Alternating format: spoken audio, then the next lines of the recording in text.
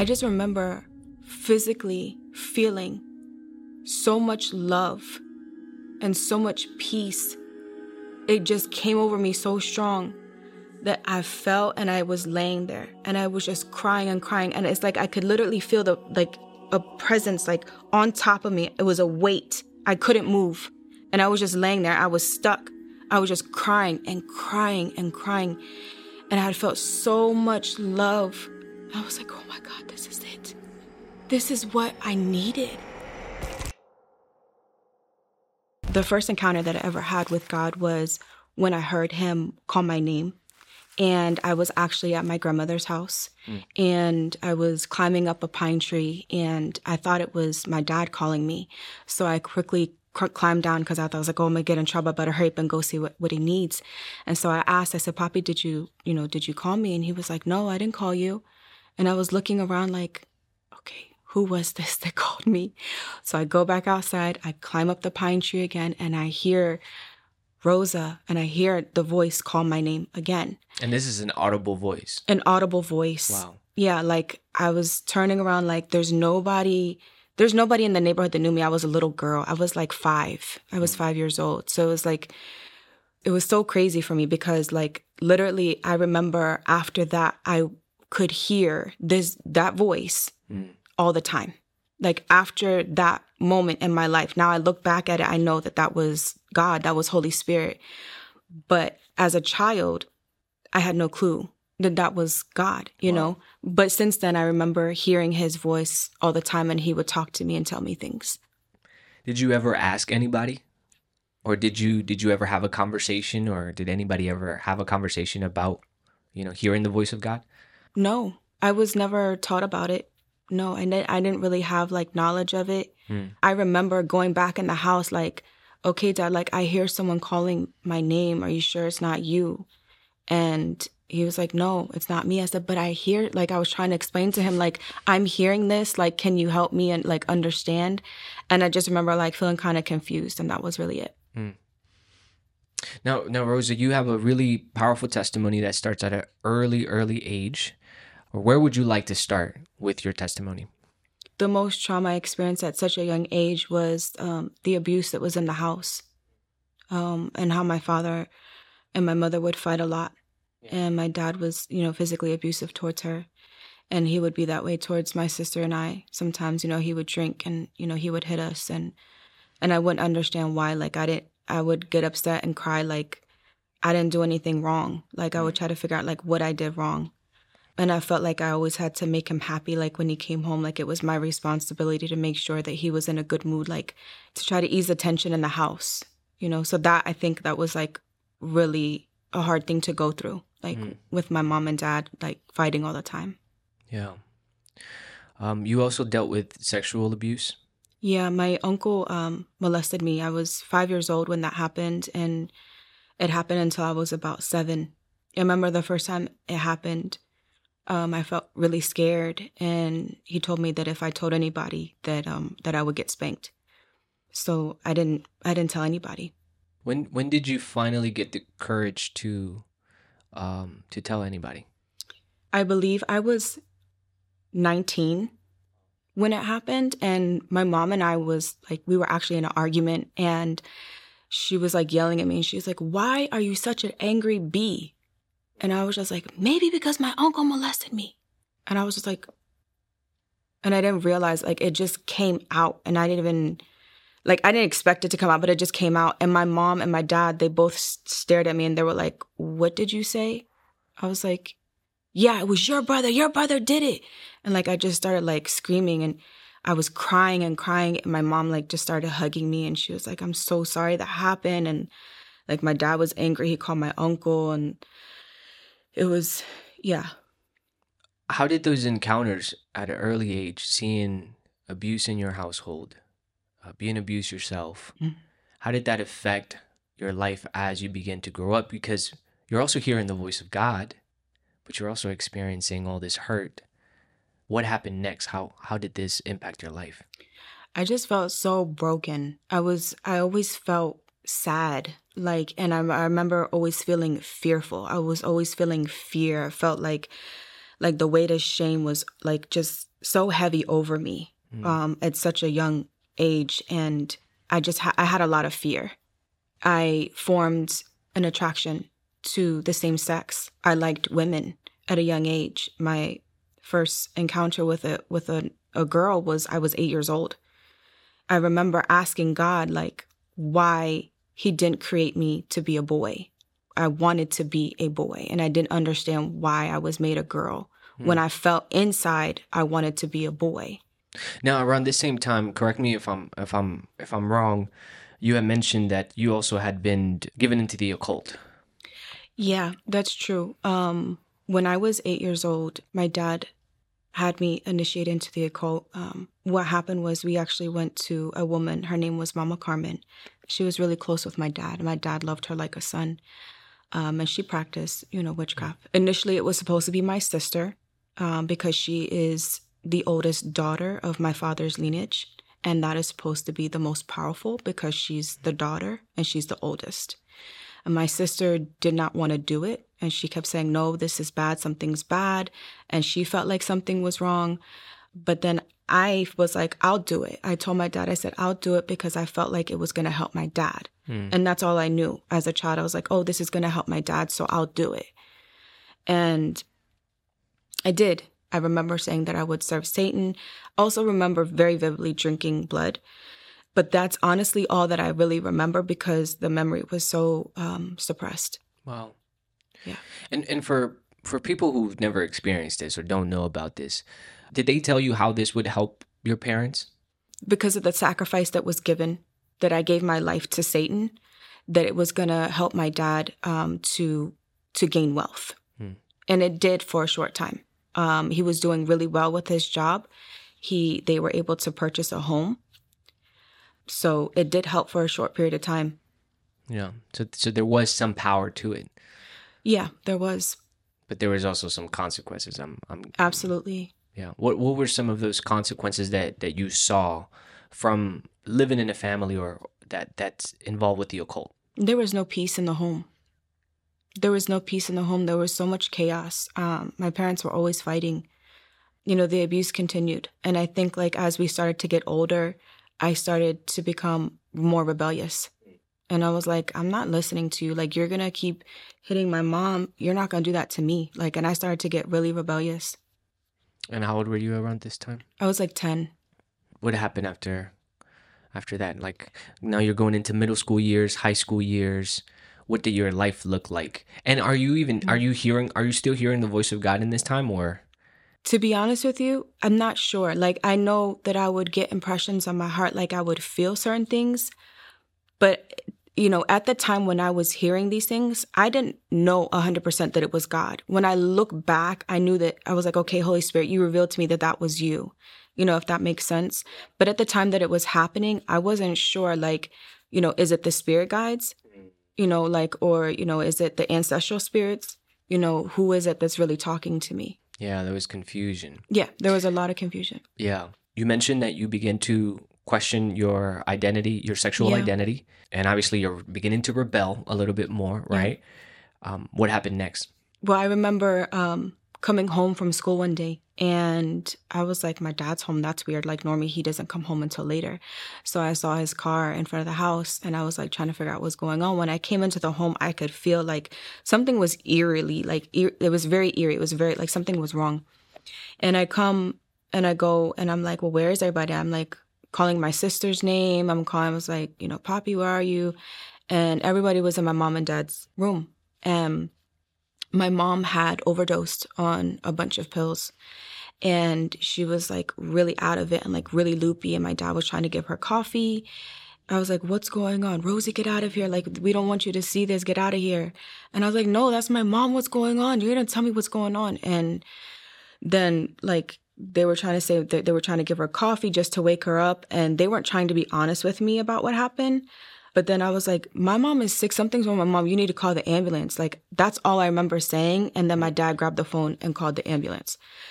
After the ambulance had took my mom, my sister had told me what happened. And I remember feeling like if my mom is going to die, I'm going to die too, because I'm not going to stay here with my dad. So I ended up taking a bunch of pills and attempting suicide as well. And I was just 10 years old when that happened. Wow. How did your father react to that? He changed a lot. I feel like he realized that the decisions that he was making was affecting his children. And it was affecting his family. And I noticed that he started to be different. Like, he wasn't as aggressive. He wasn't hitting us all the time. I started to kind of feel like there was a little bit more peace in the house. Yeah. I know that sounds crazy, but, like, there wasn't a lot of fighting. I was still dealing with a lot of depression. I was really angry. I had a lot of rage inside. I always wanted to fight. I got into fights into school. When I was at school, I got in fights. I started smoking. I was stealing my mom's cigarettes. I was stealing my dad's beers. And so I was smoking, I was drinking, and then I started getting high. So, and then from there, like, I was just going to parties. I started, like, getting connected, like, with the gang life. I wasn't in a gang, but I was around a lot of people that were. And then my son's father, he was the leader of a gang. And we were together for a long time. I ended up getting pregnant at the age of 14. Wow. It was 15 when I had him. How did your family react to that? I was scared to tell my family because my dad always threatened me and my sisters that if we ever got pregnant, that he would, like, kick us out. So I was really scared to tell my dad. And I remember praying. I was like, God, I'm going to have this baby. And I'm afraid that, I was just talking to him. Like, I was afraid that I was going to get kicked out. Yeah. But then when I told my mom, she's like, we have to tell your dad. We can't hide it from him. And I remember when I told my dad, he started crying and he hugged me. And he said something to me that was, like, really surprising because I thought he was going to be angry. Like, I thought he was going to start hitting me. I thought he was going to start spanking me. Like, I was scared. But he told me, he was like, Mary got pregnant at the age of 15 and had Jesus. He said, this baby is a blessing. And he called my baby a blessing, even though I felt like, what I was doing could have been a mistake, Did your baby help you change your life, or did you continue on the path? I'm going to be honest with you. The fact that I had my son, it calmed me down a lot because if I didn't have my son, I firmly believe that I would have killed somebody. Like, because I was full of so much rage and anger. Like, I would have killed somebody, or I would have been in jail, or somebody would have killed me because that was the lifestyle that I was living. And I really believe that my son, like, he helped me. Like, he helped calm me down. Wow. I was still, like, going to parties. I was still doing drugs. I was doing ecstasy. Marijuana was my main drug of choice. But, I was still doing those things. I ended up being, like, really promiscuous because the relationship didn't work out with my son's father. So I started being promiscuous and just went down a trail of that. I really started to kind of get tired of that life. And I was like, I want to do better for my son. I started working more and I started to try to focus on my son more. Rosa, 2 years after you had your first child, you shared with me that you were abused once again. Yeah. What happened there? I was with this guy. He was a member of the Crips, and we were together for some time. I trusted him. We ended up going, it was a trap house. We ended up going to a trap house because he sold drugs. And so we were just chilling there, and, like, we started drinking. His friend had put something in my drink, and they both raped me.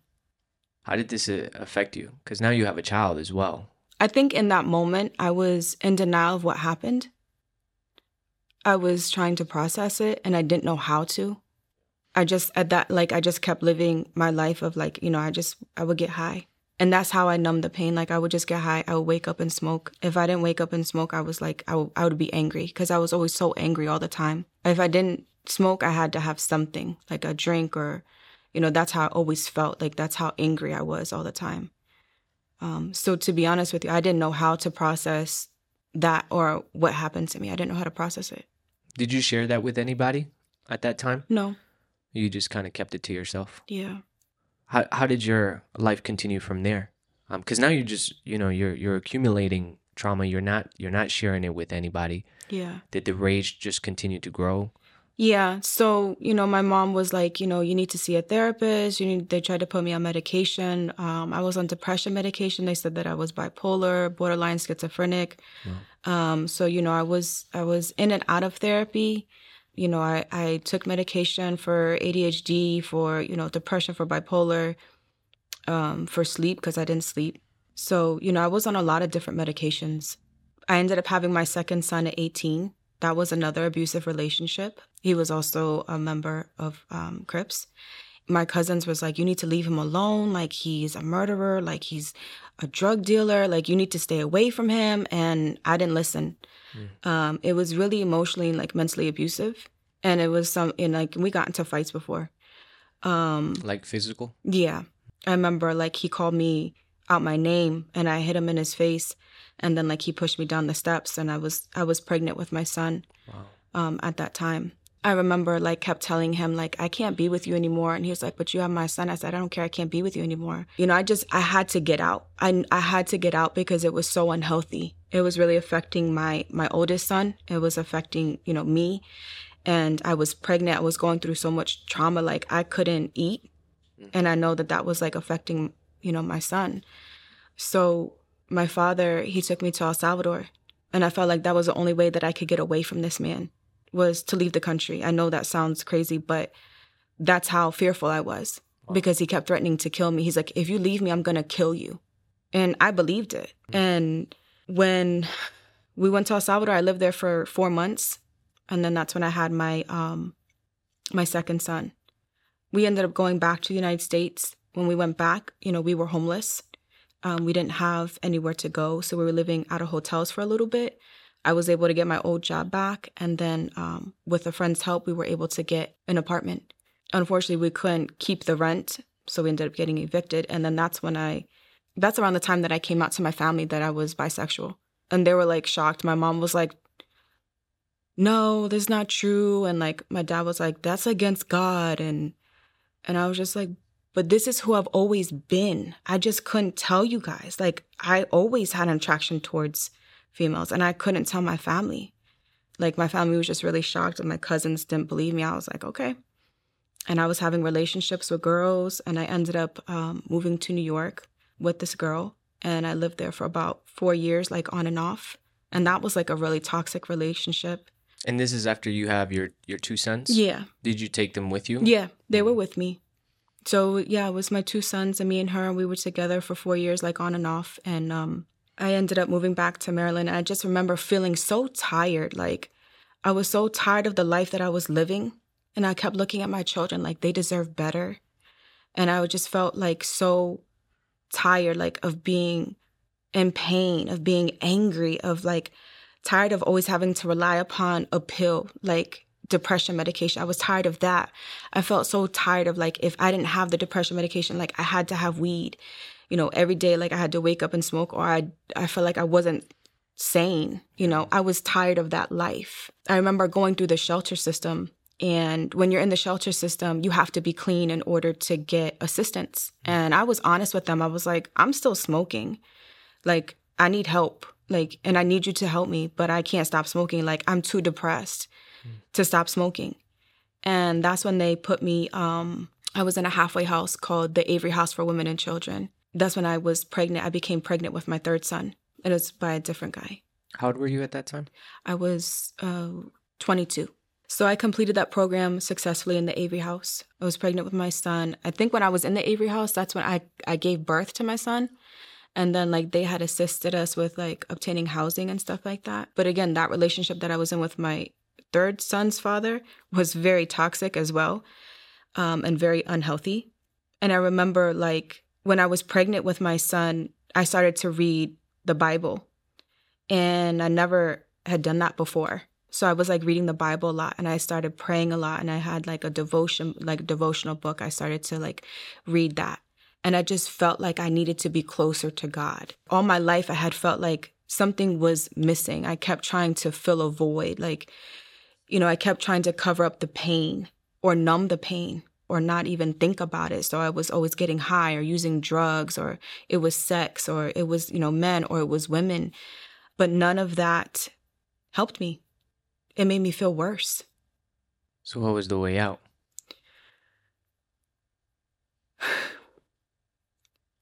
I will never forget the day I was talking to God and I was rolling a J up. I know that sounds funny, but I was. And I said, God, I don't want to smoke anymore, but I feel like I need to smoke. And I said, I need you to do something. Like, I know you're there. I know you exist. I believe you hear me. Like, I need you to do something. The only thing that I knew was the Catholic Church. So I told my papi, I was like, I'm going to go to Mass. Do you want to come with me? And he was like, nah, I'm not going. So I was like, okay, I'm going to Mass. I'm taking the kids with me. We're going to Mass. I remember when I stepped foot in the Catholic Church that was in our area, I felt it. I was like, there's more to God than this. And I sat down, I listened to the priest, and he spoke. I got up and left, and I was like, this is not it. There's something more. I remember feeling that walking home from the church, because the church was in walking distance to the apartments that we lived at. I remember feeling that. I was like, there's something more. There's something more. It was literally like that week my sister came and she said, Rosie, you got to come with me. You got to come with me. I was like, what are you talking about? Mind you, I'm like rolling a J again. She was like, I came over here because I wanted to see you guys. I told myself I was going to smoke one last time, but the Holy Spirit convicted me and I can't smoke anymore. And I'm telling you, you got to come with me to this church. You have to come with me. And I'm looking at her like, what did they do to you? Because her face was just like bright and it was glowing. Now, mind you, my sister was always very depressed too and suicidal as well. So, but when I saw her face and I saw her face like glowing, I was like, just looking at her like, what happened? I was like, I'm coming. Like, I'm going to come. She's like, no, I'm serious. You got to come. I was like, I'm going to come, sister. I'm going to come. She was like, okay, I'm going to see if they can pick you up in the van and blah, blah, blah. I was like, okay. Coming into the church, I started crying right away. I was like, why am I crying? Like, and I just remember feeling angry. And I was like, why is everybody so happy? Like, I was so angry. And I was looking at people and they were like clapping and they were like, praising God. And I was like, just remember feeling so angry. Like, what are they happy about? And someone had came up to me and they were like, I haven't seen you before. What's your name? And they gave me a hug. It's so nice to meet you. And they gave me a hug. And I was like, what do you want? Like, because I'm just coming from the streets. Like, no one's just nice to you like that. Right. So it was really weird and awkward for me to experience that. But I remember the pastor was preaching. And then like towards the end, he had said like, if anybody wants to give your life to Christ or wants to receive prayer, come to the front. And I was like, I told my sister, I was like, I want to go up there, but I'm too scared because I didn't know what was going to happen. She was like, I'll go with you. So she went up there with me. He started praying for me. And I just remember physically feeling so much love and so much peace. It just came over me so strong that I fell and I was laying there and I was just crying and crying. And it's like I could literally feel a presence like on top of me. It was a weight. I couldn't move. And I was just laying there. I was stuck. I was just crying and crying and crying. And I had felt so much love. I was like, oh my God, this is it. This is what I needed. Like, this is what I needed my whole life. What felt like I was like looking for, I didn't realize it. It was so crazy because like they just kept praying. The service kept going. And then the service ended and like people were leaving. I was still laying there. Like everyone was gone and I was still laying there. And then one of the ministers came up to me and she was like, you're going to be okay. And I just started crying more. And I was like, oh my gosh. I couldn't move. It was so strong. Like I just knew it was the presence of God. It was so strong over me. And she helped me up. And then it was like, I felt like there was so much like that I needed to do. Like I in my heart, I was like, I felt like there was work that I needed to do with God, like, cause I was still feeling like there was anger there was frustration, but he began to break a lot of it off. I remember it was like a couple weeks after I was saved. I was still going to the church. I hadn't left. Like once that day I went and I kept going. But I kept taking like my depression medication. I remember I was still smoking cigarettes and I was like, God, I don't want to smoke anymore. I need you to take this from me. And he took the taste of marijuana. He took the taste of the other drugs. He took the taste of alcohol. But it was like cigarettes I still had a problem with. And I said, God, I know you can do this. And I gave it to him. And I remember I had went outside and I was like, I'm just going to smoke this one last cigarette. And I kept hearing God say, don't do that. You don't need that. Like, all you need is me. Like, I heard him tell me those things and I was like, I'm just going to do it. And I went out and I did it like anyway. And I literally could barely, it was like something took the breath out of my lungs. I could barely inhale. And I was just like, okay, God, I see you really don't want me to do this anymore. So I went back into my apartment. I got on my knees and I started crying. And I said, you have to take this addiction from me because I don't want to hurt you anymore. Because I felt like what I was doing was hurting God. Wow. The next thing that happened that I remember very vividly was him telling me I was taking my depression medication like every day.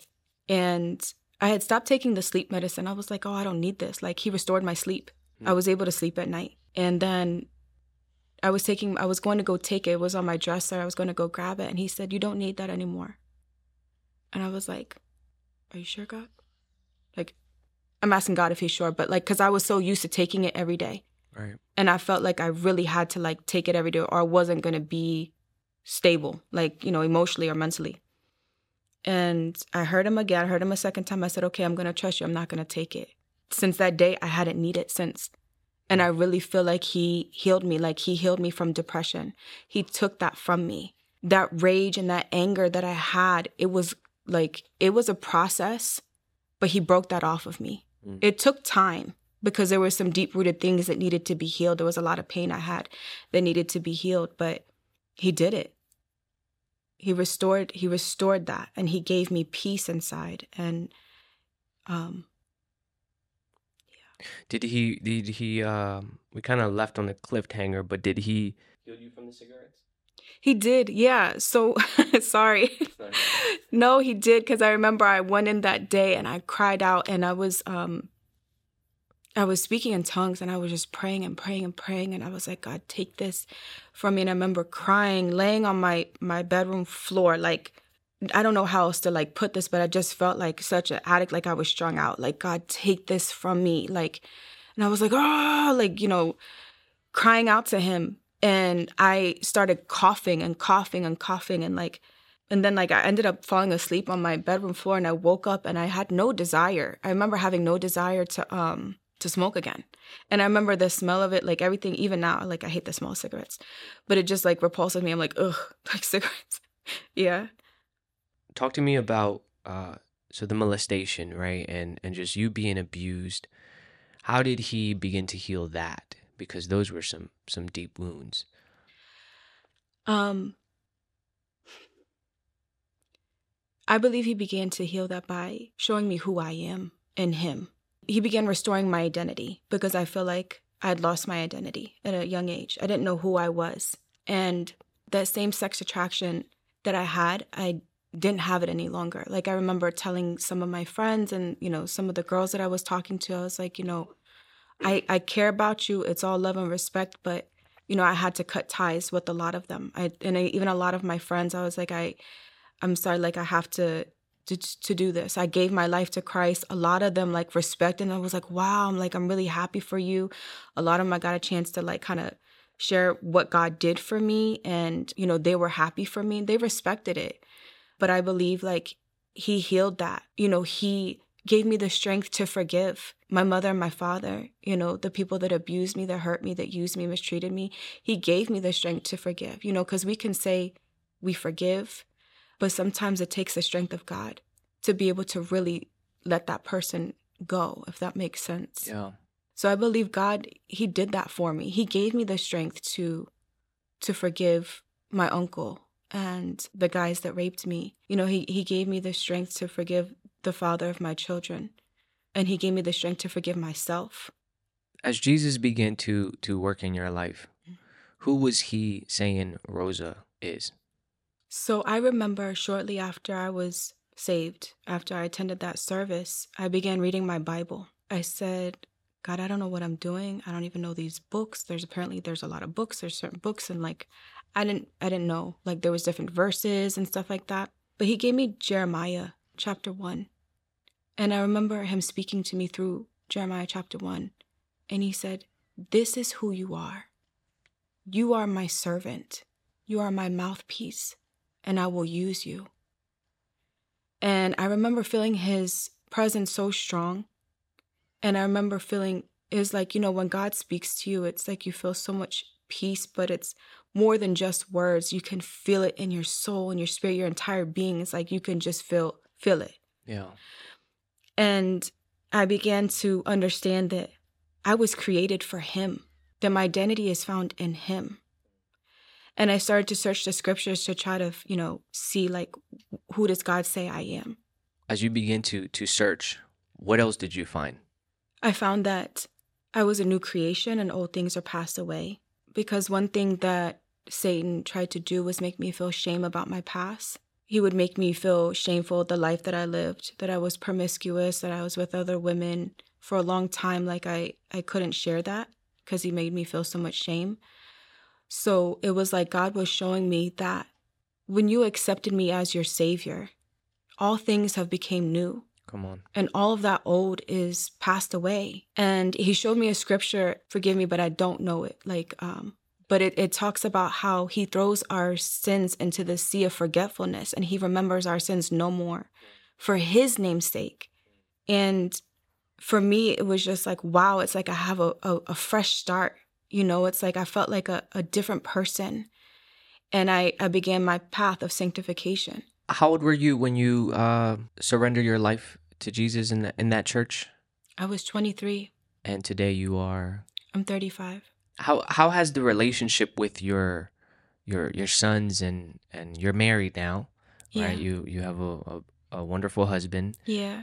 Tell us about that. Tell us a little bit about your family and what God is doing with your family, what he has done in these last couple of years and what he's doing today. He's done so much. He's restored so much. Even with my boys, they have their own powerful testimony of what God has done in their life. But, just being able to teach them to know who God is such a blessing. Coming to the knowledge of knowing that my children are a blessing. They come from God. I came from homelessness, addiction, poverty. And it was like God just started restoring so much. And he's done so much for me. Like, today I've been married with my husband for 10 years now. And I remember when I used to pray for my husband and, we're married now. We live in a beautiful home. I remember when I was walking everywhere, I was on the bus. Now we have 2 cars. It's just like I just think about his grace and his mercy. I own my own business now. I remember when I felt so hopeless, I didn't think that I could get my GED, and I went to college. It's because of the strength of God. He helped me to believe in myself. He restored my hope. Like I felt so hopeless. I remember feeling like, oh gosh, I dropped out of high school. Like I'm not going to be able to get my GED. And he allowed me to go to college. That is just something powerful in its own. Can you tell us a little bit about how you came in contact with your husband and how did that come about? Because that's a huge redemption, right? After going through so much abuse, for the Lord to bring a man who loves you, that is powerful redemption. It's funny because I met him at the church that I was going to. I remember during the service, I was an usher. And it was our responsibility, like for the newcomers, we take them into the room so they can meet, the pastor, the co-pastor. And I saw him, I was like, oh, he's new. So I was like, okay, let me go, after service, I was like, let me go, take him to the room. And I was like, hi, I'm Rosa. I'm one of the ushers. I want to take you to the room so you can meet the pastor. And he was like, oh, that's my dad. And I was like, huh? He was like, yeah, that's my dad. And I was like, hold on, my pastor's your dad? Like I was confused. Because this whole time that I was at the church, he was living in North Carolina. So after that, we just kind of connected. We started talking all the time. And I remember like asking God, like, is this the one? Like, and I remember hearing God clearly say like, yes, but to wait.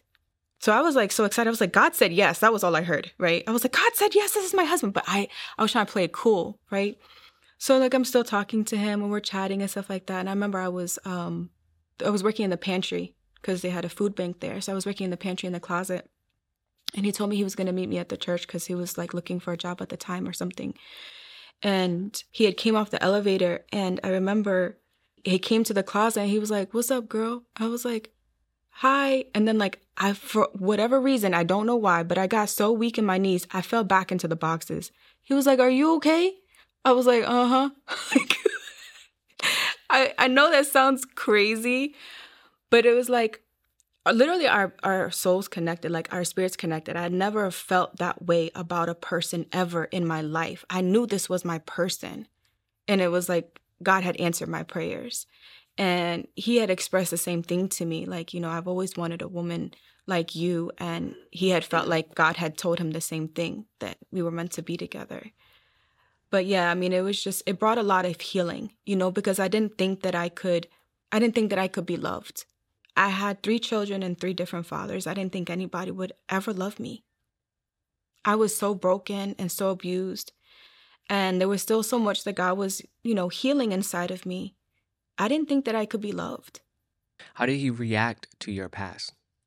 He was just like, not kind of like, you think that's bad, let me tell you my story. Like, he didn't say that, but it was kind of like, he was so cool about it. He was just like, he literally knows every and anything, like, about me. And he's my best friend. Like, there's no secrets, you know? And it's like vice versa. And like, we would stay up for hours and he would like tell me his story and things that he went through. And he has a powerful testimony too. It was just very loving and accepting. Yeah. Rosa, who is Jesus to you?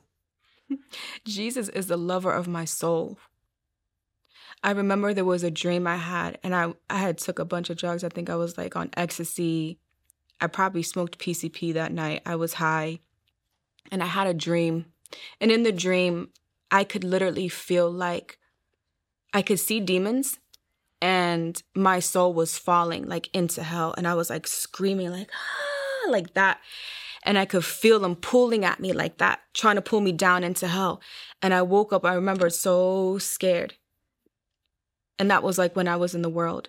And then when I came to Christ, he reminded me of that dream. And ever since then, I was like, you are the lover of my soul. You love me unconditionally. He knew my past, present, and future and still chose me. It's like sometimes that question would come up like, why me?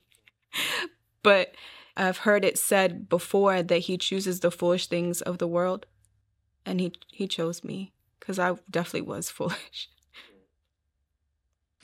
For women who are watching your testimony right now, Rosa, and who are relating to parts of your story, what can you say to the women who are watching your testimony right now? Your value and your worth is not found in what a man thinks of you.